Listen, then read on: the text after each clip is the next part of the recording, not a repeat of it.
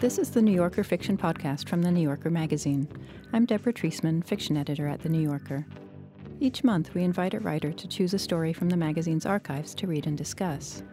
This month, we're going to hear Ibn Hakan al-Bukhari, Dead in His Labyrinth, by Jorge Luis Borges, translated from the Spanish by Norman Thomas Di Giovanni in collaboration with the author. It was published in The New Yorker in April of 1970. Wary of a world that lacked the dignity of danger, the two friends set great value on these far reaches of Cornwall. The story was chosen by Orhan Pamuk, who is the author of 10 novels, including The Red-Haired Woman and The Museum of Innocence. He was awarded the Nobel Prize in Literature in 2006.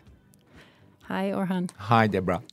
So the last time you were on this podcast, you read a piece by Vladimir Nabokov, and this time you were quite sure that you wanted to read Borges. So I'm wondering what Borges has meant for you in your reading and writing life. Let me put it this way. The greatest novelists are Tolstoy, Dostoevsky, Proust, and Thomas Mann. Then the Calvino, the Borges, and Nabokov comes for me. The greats were the great masters of 19th century fiction, great composers of big, moving, deep novels. Especially Borges and Calvino deconstructed what they achieved. I like it when sometimes Borges says, well, Henry James would write 700 pages of a novel about this. Let me tell you this in a brief story. And this is why one is attracted by Borges, and this story has all that aspects of Borgesian world that I like. But you yourself write novels. You don't write short fiction. Borges taught me to see the backbone of the story. Borges' stories taught me to look at fiction as a way of thinking about fiction also. Borges prepared me for my so-called postmodernism. So do you feel that you look at the sort of 5-page backbone and then thread it through the 500-page novel? Is that... When Borges was cracking these jokes about Henry James, I think he was missing something. A novel is not its backbone. A novel is not its structure. A novel also gives us a texture, which Borges, being a short story writer, was not very much interested. But because he was not interested in the texture of the things, he taught us, all of us, fiction writers, to think about the structure. And once you begin to think about structure, with the help of Borges, we all begin to do a bit acrobatics with our backbone. And so Calvino, Borges, and Nabokov paved way to a new inventive way of writing fiction. And this story is one of these essential stories that is about this story. And there are two characters who are talking about two characters 25 years ago. And they, in a way, mirror each other. The stories and characters mirror each other. These are things that I like. Or perhaps these are things that I learned from Borges and begin to like after him. So this is one of 3 stories that Borges wrote, 3 detective stories, he called them, mystery stories that he wrote in response to Edgar Allan Poe or in homage to Poe. Do you feel that they're written in a different style than the other stories by Borges? Yeah. And he alludes to the locked room mystery, for example, than Poe's purloined letter. Here, it's not the style, really, but making the logic or even metaphysic of detective story part of the story is interesting. That is his invention. Here, in a way, we see Borges learning a lot from Edgar Allan Poe, Hoffman, then adding Pirandello's influence. That is, he is part of the metaphysics. Before the Pirandello, writers would write about symmetries, ironies, as things that happen outside of themselves, as things that happen to others, while Borges invented that he himself, Borges, is in the story, and we are never sure which one is Borges, which one is the character, And this gave the reader space that has elasticity, that when we read Borges, in a sense, our minds are trying to form a space in which these characters can move as they move in a normal, so-called normal novel or a normal short story. It is a detective story. It is a mystery. And by the end of the story, the mystery has been solved. And then you get something else, which we'll hear. But in the end, it's so hard to imagine in your mind's eye what is the solution. In fact, it's not the solution as he suggests, but our attempt to form this new space or new acrobatics or seeing the world upside down. And this attempt to see the fiction upside down is Borges. We are forcing ourselves to see the world as he also wants us to see, and it's a very hard thing. And in fact, we realize that this metaphysical acrobatics is the subject itself. We are doing a lot to understand it, be there. Yeah. Do you think that someone listening can solve the story before they hear the solution? It's like reading Ulysses. You always say, I'm going to finish it. I'm going to see everything he suggested. But one asks himself, the reader asks himself, whether Borges also can imagine it completely. It's like philosophy. You make a logic, but to visualize that logic is even harder. Well, we'll talk some more after the story. Now here's Orhan Pamuk reading Ibn Hakan al-Bukhari, Dead in His Labyrinth by Jorge Luis Borges. Ibn Hakan al-Bukhari, Dead in His Labyrinth, like the spider which builds itself a feeble house, from the Quran. This said Dunraven with a sweeping gesture that did not fail to embrace the misty stars while it took in the bleak moor, the sea, the dunes, an imposing tumble-down building that somehow suggested a stable long since fallen into disrepair. This is the land of my forebears. Unmin, his companion, drew the pipe out of his mouth and made some faint sounds of approval. It was the first summer evening of 1914. Wary of a world that lacked the dignity of danger, the two friends set great value on these far reaches of Cornwall. Dunraven cultivated a dark beard and thought of himself as the author of a substantial epic, which his contemporaries would barely be able to scan, and whose subject had not yet been revealed to him. Unmin had published a paper on the theory supposed to have been written by Fermat in the margin of a page of Diophantus. Both men, need it be said, were young, dreamy, and passionate. It's about a quarter of a century ago now, said Dunraven, that Ibn Hakan al-Bukhari, chief or king of I don't know what Nilotic tribe, died in the central room of this house at the hands of his cousin Zaid. After all these years, the facts surrounding his death are still unclear. Unmin, as was expected of him, asked why. For several reasons, was the answer. In the first place, this house is a labyrinth. In the second place, it was watched over by a slave and a lion. In the third place, a hidden treasure vanished. In the fourth place, the murderer was dead when the murder happened. In the fifth place, tired out, Unwin stopped him. Don't go on multiplying the mysteries, he said. They should be kept simple. Bear in mind Pearl's purloined letter. Bear in mind Zangwill's locked room. Or made complex, replied Dunraven. Bear in mind the universe. Climbing the steep dunes, they had reached the labyrinth. It seemed to them, up close, a straight and almost endless wall of unplastered brick, barely higher than a man's head. Dunraven said that the building had the shape of a circle, but so wide was this circle that its curve was almost invisible. Unwin recollected Nicholas of Cusa, to whom a straight line was the arc of an infinite circle. They walked on, and along about midnight discovered a narrow opening that led into a blind, unsafe passage.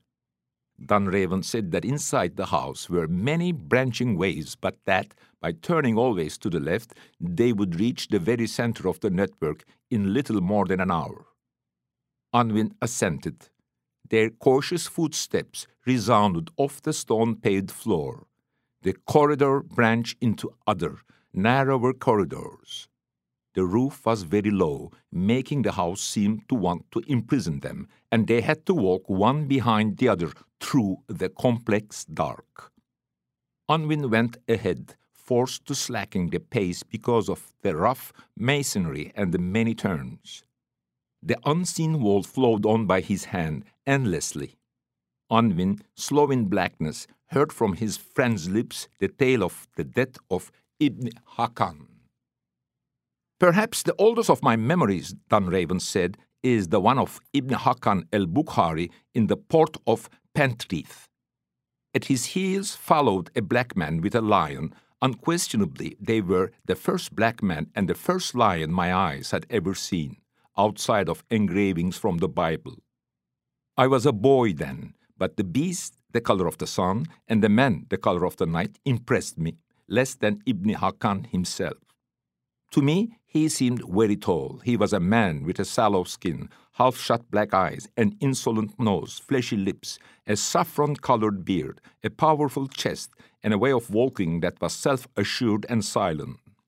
At home, I said, "A king has come on a ship." Later, when the bricklayers were at work here, I broadened his title and dubbed him King of Babel. The news that this stranger would settle in Pentrith was received with welcome, but the scale and shape of his house aroused disapproval and bewilderment. It was not right that a house should consist of a single room and of miles and miles of corridors. Among foreigners, such houses might be common, people said, but hardly here in England. Our rector, Mr. Allaby, a man with out-of-the-way reading habits, exhumed an Eastern story of a king whom the divinity had punished for having built a labyrinth, and he told this story from the pulpit. The very next day, Ibn Hakan paid a visit to the rectory. The circumstances of the brief interview were not known at the time, but no further sermon alluded to the sin of pride, and the Moor was able to go on contracted masons. Years afterward, when Ibn Hakan was dead, Allaby stated to the authorities the substance of their conversation. Ibn Hakan, refusing a chair, had told him these or similar words. "No man can place judgment upon what I am doing now.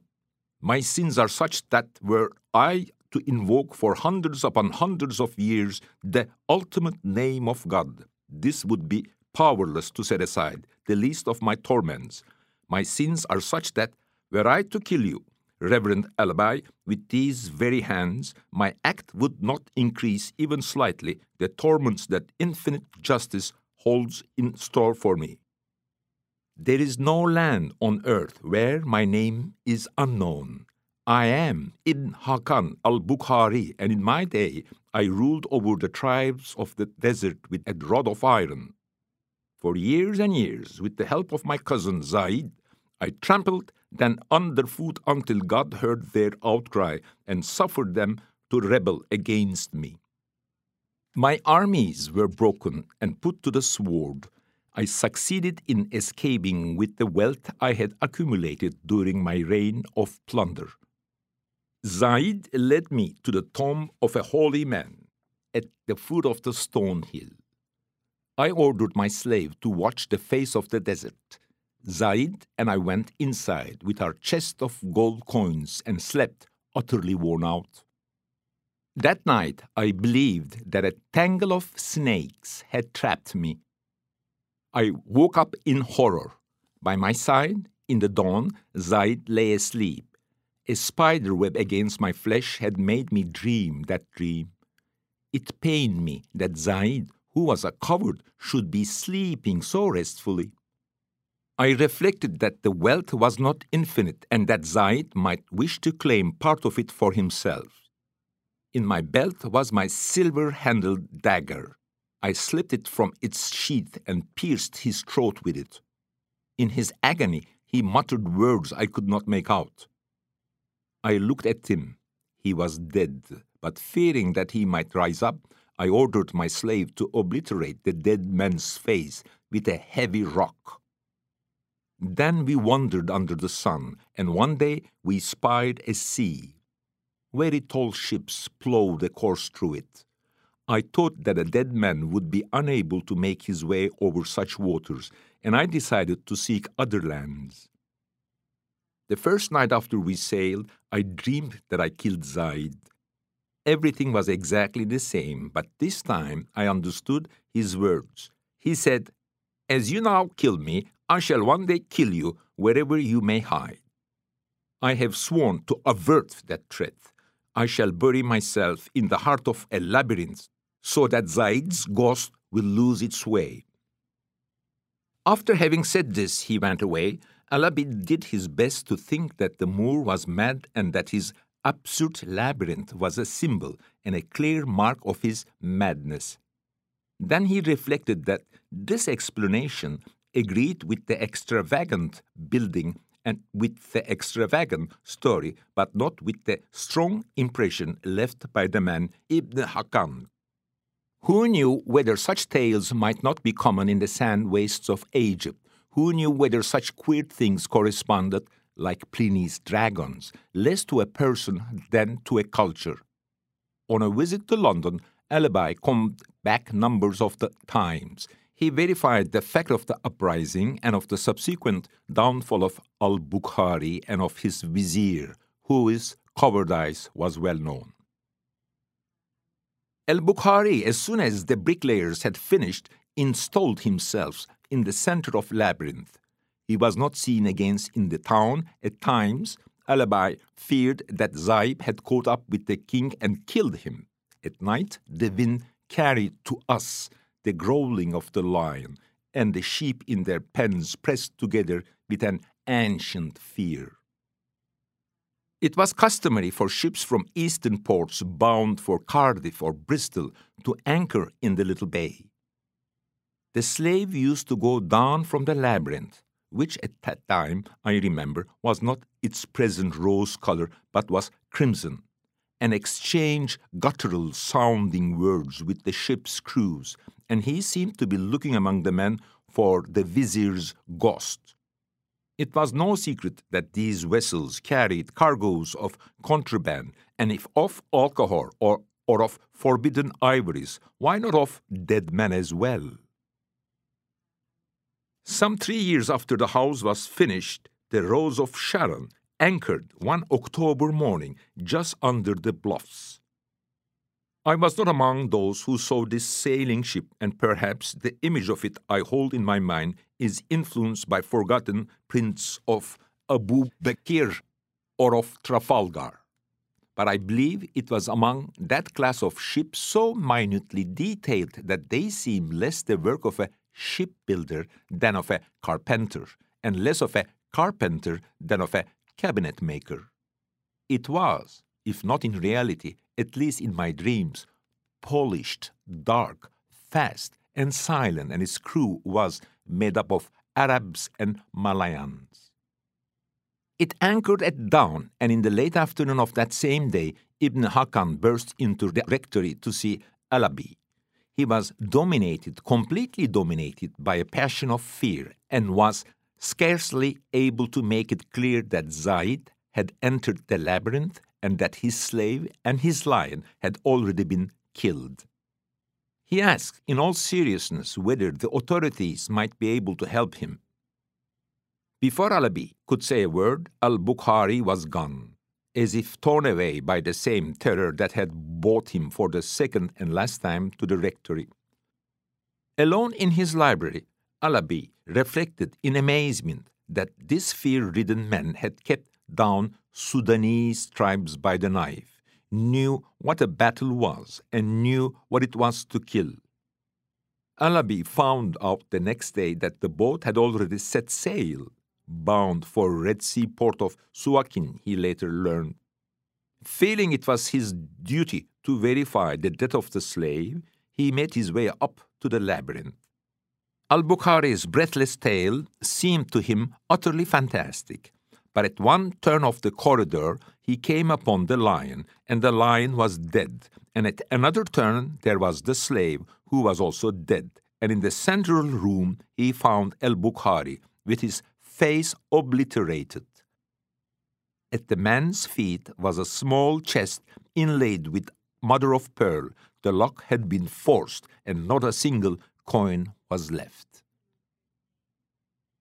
Dunraven's final sentences, underlined by rhetorical pauses, were meant to be impressive. Unwin guessed that his friend had gone over them many times before, always with the same confidence and with the same flatness of effect. He asked, in order to feign interest, how were the lion and the slave killed? The relentless voice went on with a kind of gloomy satisfaction. Their faces were also bashed in. A muffled sound of rain was now added to the sound of the men's steps. Unwin realized that they would have to spend the night in the labyrinth, in the central chamber, but that in time this uncomfortable experience could be looked back on as an adventure. He kept silent. Dunraven could not restrain himself, and asked in the manner of one who wants to squeeze the last drop, "Can this story be explained?" Unwin answered as though thinking aloud, "I have no idea whether it can be explained or not. I only know it's a lie." Dunraven broke out in the torrent of strongly flavored language and said that all the population of Pentreath could bear witness to the truth of what he had told, and that if he had to make up a story, he was a writer after all, and could easily have invented a far better one. No less astonished than Dunraven, Unwin apologized. Time in the darkness seemed more drawn out. Both men began to fear they had gone astray, and were feeling their tiredness when a faint gleam of light from overhead revealed the lower steps of a narrow staircase. They climbed up and came to a round room that lay in ruin. Two things were left that attested to the fear of the ill-starred king: a slit of a window that looked out onto the moors and the sea, and a trapdoor in the floor that opened above the curve of the stairway. The room, though spacious, had about it something of a prison cell. Less because of the rain than because of a wish to have a ready anecdote for friends, the two men spent the night in the labyrinth. The mathematician slept soundly. Not so the poet, who was hounded by verses that his judgment knew to be worthless. Faceless the sultry and overpowering lion, faceless the stricken slave, faceless the king. Unwin felt that the story of Al-Bukhari's death had left him indifferent, but he woke up with the conviction of having unraveled it. All that day he was preoccupied and unsociable, trying to fit the pieces of the puzzle together, and 2 nights later he met Dunraven in a pub back in London and said to him these or similar words: "In Cornwall, I said your story was a lie. The facts were true, or could be thought of as true, but told the way you told them, they were obviously lies. I will begin with the greatest lie of all, with the unbelievable labyrinth. A fugitive does not hide himself in a maze. He does not build himself a labyrinth on a bluff overlooking the sea, a crimson labyrinth that can be sighted from afar by any ship's crew. He has no need to erect a labyrinth when the whole world already is one. For anyone who really wants to hide away, London is a better labyrinth than a lookout tower to which all the corridors of a building lead. The simple observation I have just propounded to you came to me the night before last while we were listening to the rain on the roof and were waiting for sleep to fall upon us. under its influence, I choose to put aside your absurdities and to think about something sensible. About the theory of series, say, or about a fourth dimension of space, asked Dunraven. No, said Unwin Sirius. I thought about the labyrinth of Crete, the labyrinth whose center was a man with the head of a bull. Dunraven, steeped in detective stories, thought that the solution of a mystery is always less impressive than the mystery itself. Mystery has something of the supernatural about it, and even of the divine. Its solution, however, is always tainted by sleight of hand. He said to put off the inevitable. On coins and in sculpture, the Minotaur has a bull's head. Dante imagined it as having the body of a bull and a man's head. That version also fits my solution, Unwin agreed. What matters is that both the dwelling and the dweller be monstrous. The Minotaur amply justifies its maze. The same can hardly be said of a threat uttered in a dream. The Minotaur's image, once evoked, unavoidably of course in a mystery in which there is a labyrinth, the problem was virtually solved. Nonetheless, I confess I did not fully understand that this ancient image held the key, but in your story I found a detail I could use, the spider web. The spider web? Repeated Dunraven, baffled. Yes, it wouldn't surprise me at all if the spider web, the platonic spider web, let's keep this straight, may have suggested to the murderer, for there is a murderer, his crime. You remember that Al-Bukhari in the tomb dreamed about a tangle of snakes and upon waking found that a spider web had prompted his dream. Let us go back to that night in which Al-Bukhari had that dream. The defeated king and the vizier and the slave are escaping over the desert with treasure. They take shelter for the night in a tomb. The vizier, whom we know to be a coward, sleeps. The king, whom we know to be a brave man, does not sleep. In order not to share the treasure, the king knifes the vizier. Several nights later, the vizier's ghost threatens the king in a dream. All this is unconvincing. To my understanding, the events took place in another way. That night, the king, the brave man, slept, and Zaid, the coward, lay awake. To sleep is to forget all things, and this particular forgetfulness is not easy when you know you are being hunted down with drawn swords. Zaid, greedy, bent over the sleeping figure of his king. He thought about killing him. Maybe he even played with his dagger, but he did not dare. He woke a napping slave, they buried part of the treasure in the tomb, and they fled to Suakin and to England. Not to hide themselves from Al-Bukhari, but to lure him and to kill him, they built, like the spider its web, the crimson labyrinth on the high dunes in sight of the sea.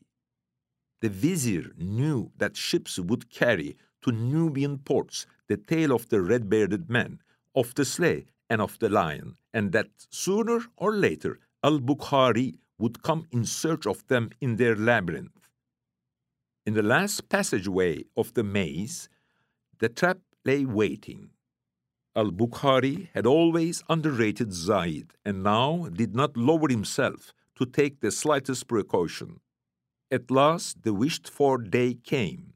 Ibn Hakan landed in England, went directly to the door of the maze, made his way into its blind corridors, and perhaps had already set foot on the first steps when his vizier killed him. I don't know whether with a bullet from the trapdoor in the ceiling. The slave would finish off the lion, and another bullet would finish off the slave.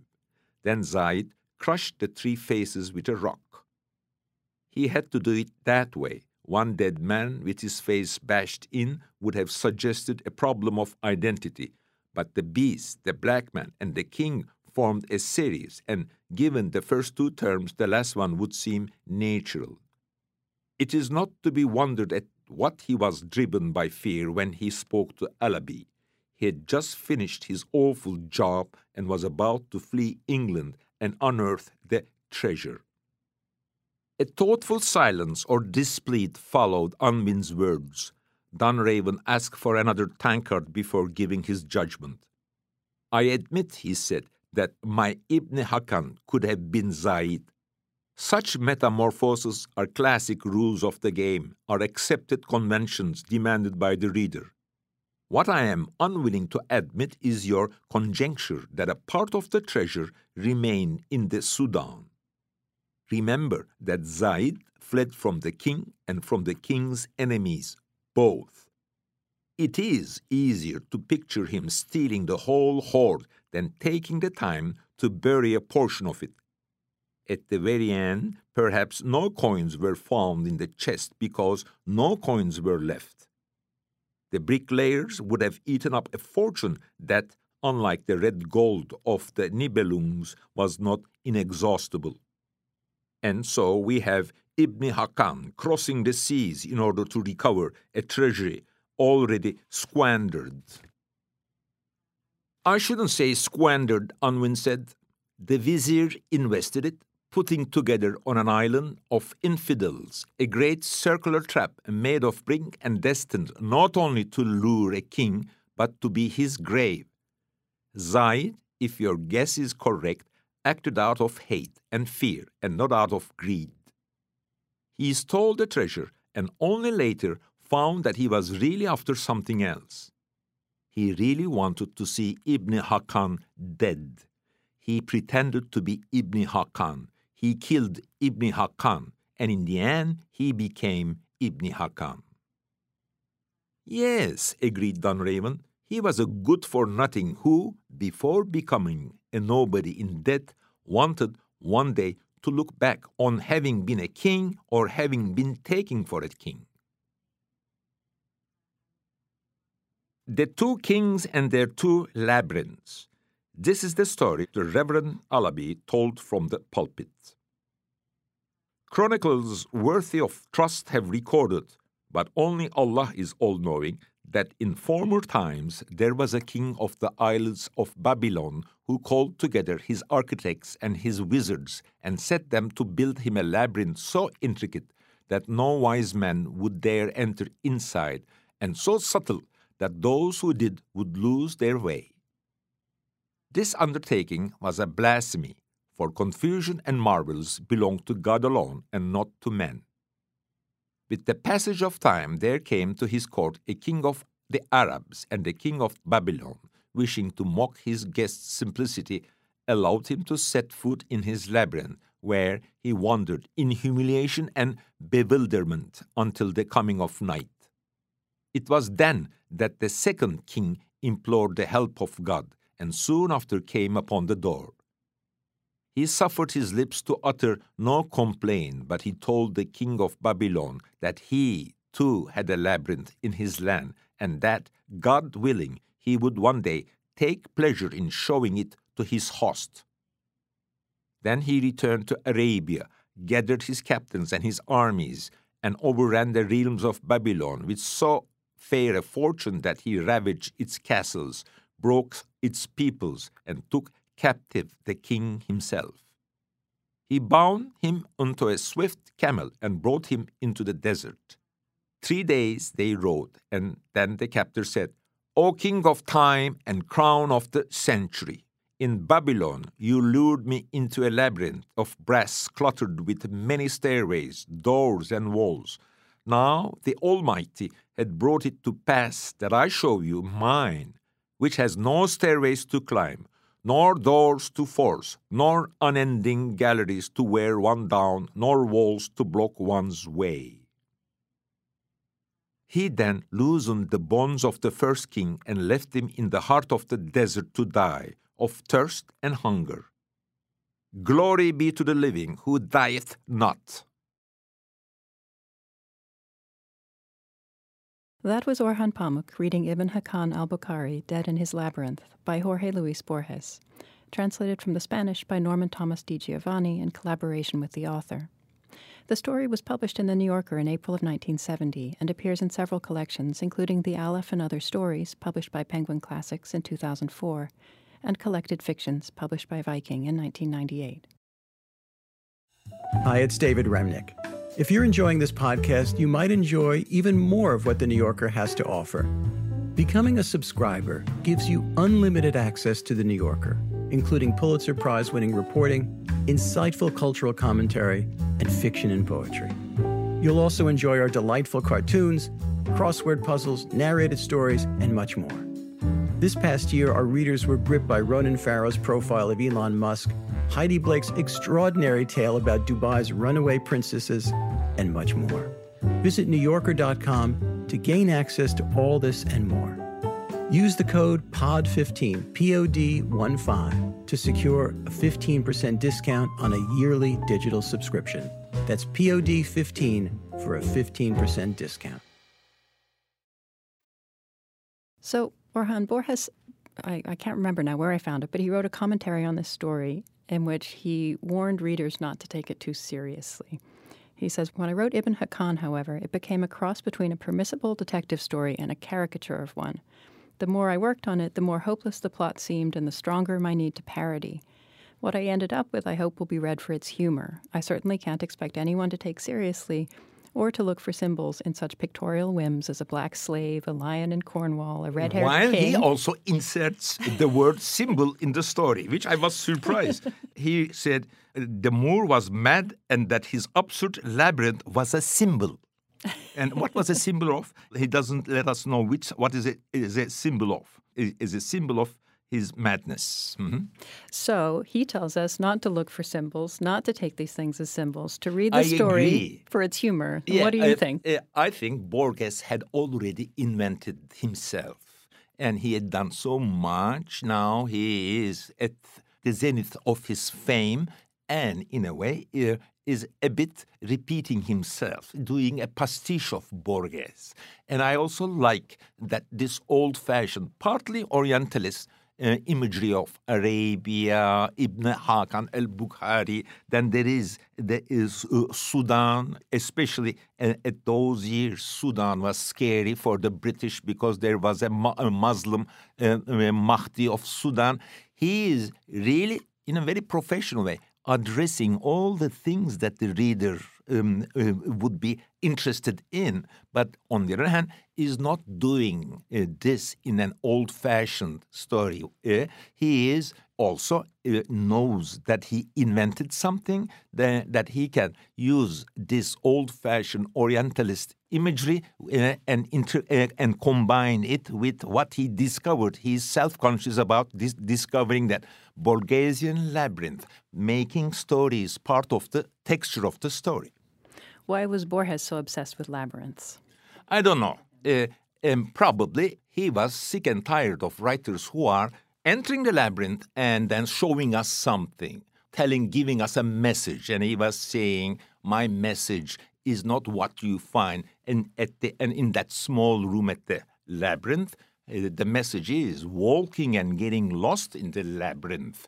And in the end, that's why he also says in this story that a detective story, a mystery story, the solution is less impressive, or what we find in the final room is less impressive than the labyrinth itself. Right. So at the same time, is this a real labyrinth? You know, it's on a hill in Cornwall. Its corridors go for miles and miles. It must be absolutely enormous, unbuildable.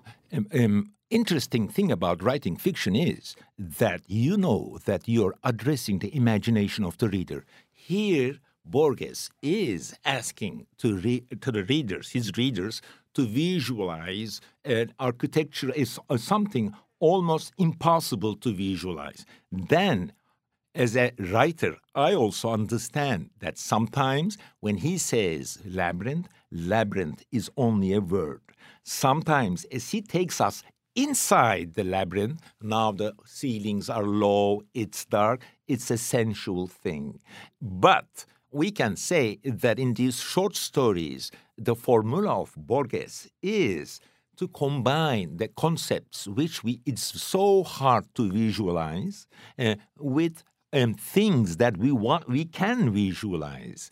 And Borgesian story has always things that is hard to see in our mind's eye, and they are floating like concepts. They are floating concepts intertwined with normal cups of water, normal tables, normal countries, England, Africa, Sudan. They are there. But then there are things that we cannot visualize.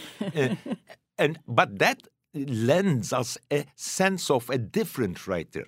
Borges invented a world which is different than any other writers. It is mostly a world that is not familiar, but a world that contains all the stories, makes us think about philosophy, make us think what happens to us when we read a fiction, make us think about the backbones of stories and what those backbones, those structures imply, those models of stories imply philosophies. This is what is most interesting about Borges. Well, so let's go back to these two characters, Dunraven and Unwin. Mm-hmm. One is a writer, a poet who wants to write an epic. The other one is a mathematician, and one of them, the writer, tells us the story, and the mathematician solves it as though it were a mathematical problem. Why do you think he chose that opposition between these two? There is also a Sherlock Holmes and Watson in this story, that and then they have metamorphosed into a writer and a mathematician. That we need two things: a description, b a metaphysics or logic. And Borges, when he talked about Henry James, my God, Henry James is all description. Or Borges wants to be all metaphysics and acrobatics and form. So these two sides now, these two desires now identified with the mathematician and the storyteller. The storyteller has only, it seems in this story, lists, details, endless universe, while the mathematician has a formula for everything, a formula for the world. So the effort is to combine these two. Sherlock Holmes gave this, put the detective story, the person who solves the detective story on a pedestal, helped by Edgar Allan Poe, who he refers here. But the hidden influence also partly here is Sherlock Holmes, because, they have a distance to the act, and there are two minds. One is a bit naive, and the other is very penetrating and intelligent and sees the metaphysics, and we are all happy that they are chatting. Dunraven, he knows the story from his boyhood. He saw these people. Yes. He was very amazed to see a lion, to see a black man. But Deborah, you're reading this story like a novel now. I don't... That's how Dunraven reads it. Yes. And I don't, for example, if I read this story in my class, I don't want my students see the story through the character's eyes. While when we read Tolstoy, we want the students to see Anna Karenina, to see the events from other person's point of view. This is the enjoyment of a novel. But here, let's not do it. This is something else. Let's not read this story as a long novel. And in fact, this story does not give the joys Tolstoy or Henry James is giving. It is, after a while, making us feel a bit, yes, very cerebral, very dense, yes, very Borgesian, but we are a bit lost. We are trying to grab something more strongly sensual. But we don't go to Borges to read sensual stories about what is interesting. Here, his strength, his determination to write a story about stories, lost stories, and the characters in a way mirroring the ambiguities, strengths, the scary parts, mysterious parts, romantic parts of the story. Well, Don Raven is very frustrated to be confronted with Unwin's Borgesian solutions. Yes. He wants him to appreciate the exoticism of this story. Yes, and it's always like that in Borges. He said essential, endless details and a logic that wants to contain it. And how does this Reverend Allaby come into this? Very strange. This reverend in a small town in Cornwall who looks up Eastern stories and reads them in church. The narrator tells us that he reads strange books or Eastern literature. Then I think he wanted to balance these two characters. He probably wanted to retell the story a third time, making sure that we get the message that you can pull out a story like a glow and show another aspect of it, and Borges is good at that. So what do you think that story is doing appended to the end of this one? I didn't really understand that. He wrote it separately. He wrote it first. Uh-huh. And even he said, that I had a quote from him where he says he has no idea how it found its way into the story is a mystery to him. So he just felt that had to be tacked on to the ending. And it's I should another here view. modestly tell that I don't know why. And it's good that sometimes there are things in a novel, in a story, that things we know that we cannot understand, or not that it's very hard to understand. I also think that yes, it's a retake, a third take on the story that he plays around, and that's it. But I need more information to understand why it is there. But joy of reading fiction is this, that in the end you don't understand everything, that you let the story go, and there is a dark side in it that you don't understand. But on the other hand, one part of you is saying, you're not missing much. This is enough, something like that. And Borges always gives you that feeling you cannot exhaust the infinite possible interpretations. The fact that we're talking about it, the fact that it's about stories and turning around stories like globes, inside out, outside in, and the possibility of continuing like that. I took the third story like that there's infinite possibilities of retelling the story or reinterpreting it. This is how I took it, but maybe I'm mistaken. Perhaps a suggestion that a labyrinth doesn't have to be a physical structure. Yes. That it can be just a mental wasteland. But our sense of labyrinth is endlessly intertwined with our sense of Borges. I cannot think of an intellectual in the last 50 years who would think of a labyrinth and would not remember Borges. Borges made labyrinth so popular. There's something interesting at the very beginning of the story where Borges sets it on the first summer evening of 1914. And he has a line about, these young men are bored because their time lacks the dignity of danger. So this is a month before the start of World War I. These are sly ironies Borges makes, of course. I also like it when he says, both men, needed be said, were young, dreamy, and passionate. Borges loves to dramatize the passionate, dreamy youngster who's thinking about metaphysics and loves even more to dismiss this person.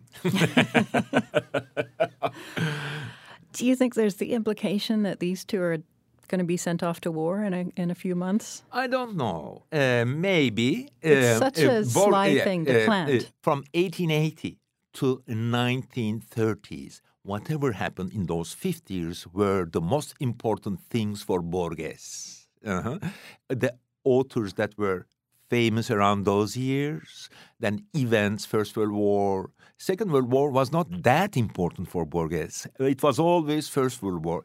In the end, it's like this famous story that once they asked to a French guy, which French king you like? And he said, some king. And why do you? Oh, wow, it's not important. But I was young then, this person said. So Borges was young before the First World War, and then the enthusiasm to go to that war. It was a war of patriotism and machine guns. Maybe he was not a radical critic of social structures that led to war, but he had a sense of its stupidity, a sense of its narrowness. And he was writing this, he wrote this story in, I think, in late 1949 or so. It was published in Spanish in 1951. So that's after the Second World War. So he's coming out of, 30 years of at least European crisis and disaster. And he writes this sort of funny story about, well, maybe not so funny, but about an exotic figure turning up on the coast of Cornwall with his lion and his slave. Yeah, yes, if you look at it that way, say around that time, Graham Greene was going to Africa, to Cuba, writing very social novels, and Borges was doing this old-fashioned thing. But Borges was, on the other hand, was, in the end, writing like Borges. Borges was already famous, and everyone wanted him to be a Borges, not a Graham Greene. So I accepted that I don't find him apolitical or not interested in drama of the times. In fact, they asked him, he was successful at this age, not in 50s actually, but when he published this in New Yorker. In 50s, he was writing one of his classic stories. He was writing like Borges, and for him, this was essential, that he did not write Graham Greene, supplying with local color, this or that, local politics, local color. He was busy with something else, in trying to invent something. Mm-hmm. Mm-hmm. And it's timeless. Yes. Mm-hmm. That's by definition, he was not pinned to something. There's an interesting line, actually, in the story I noticed, where the two men meet in the pub in London, and Borges writes, he met Dunraven in a pub back in London and said to him these or similar words. That or similar just leaps out at me because there's no real Unwin talking. Unwin is going to say whatever Borges tells him to say. Mm-hmm. Why throw that in? To give a sense of authenticity, to say to the readers, this is so real that if one or two words are different, please excuse me, we may not have recorded this accurately, which lends a power of truth to the story. Of course, it's rhetorical. No Borges reader would confuse that, oh, yeah, what a scholarly attitude. Of course, it is a little trick, but we get it, and I like it. That we get the trick that, of course, this is not fussiness, it is mock fussiness. Right, yes. Mm-hmm. Yeah. You have the other moment where Unwin says, it's all lies. What you've told me is lies. And then Dunraven says, no, it's absolutely true. I was here, I saw it. And he says, well, the facts are factual, but there's also lies. And that's, an interesting theme right now in our lives. Borges, like many writers, enjoyed going around the line between fact and fiction. I wonder what he would have said when absolute truth is disappearing. Everyone has his or her digital truth. He would be cracking joke endlessly and perhaps would be upset about the fact that there is not a center anymore, something like that. Mm-hmm, mm-hmm. But he also thought about labyrinths where there is no center, or he had also image of the world as a place where there is no center. Yeah, where it's all Babel. He even refers to Al-Bukhari as mm-hmm. the king of Babel. Yes. Do you think we walk away from this story with something more than a mystery solved, a puzzle solved? First of all, every author has his or her seasons. Now, we are not in the season of discovery of Borges. We are sending, this is a homage to Borges. He has achieved so much. I have learned so much from him, not only me, my generation of writers, American postmodern literature, from Don DeLillo to Thomas Pynchon, learned so much from Borges. When we read a Borges story again, not only we are refreshing our memories, we are also sending him our respects that he made it possible for us to see our lives in a different way than flat 19th century realism, and we are very grateful to him for giving us a new vision of fiction. Well, thank you so much, Orhan. I enjoyed talking to you. Jorge Luis Borges, who died in 1986, was an Argentine short story writer, essayist, poet, and translator. His works translated into English include Labyrinths, The Aleph and Other Stories, The Book of Sand and Shakespeare's Memory, and collected fictions. Orhan Pamuk's novels include Snow, My Name is Red, and The Museum of Innocence. He has also published several books of nonfiction, including Istanbul, Memories in the City, and Other Colors. He's the recipient of the Nobel Prize in Literature, the International Dublin Literary Award, the Norman Mailer Prize, and many other awards. You can download more than 130 previous episodes of the New Yorker Fiction Podcast, including one in which Orhan Pamuk reads Vladimir Nabokov's My Russian Education, or subscribe to the podcast for free in the Apple Podcast section of the iTunes Store. On the Writer's Voice podcast, you can hear short stories from the magazine read by their authors. You can find The Writer's Voice and other New Yorker podcasts on your podcast app. Tell us what you thought of this program on our Facebook page, or rate and review us in Apple Podcasts on iTunes. The New Yorker Fiction Podcast is produced by Jill Duboff. I'm Deborah Treisman. Thanks for listening.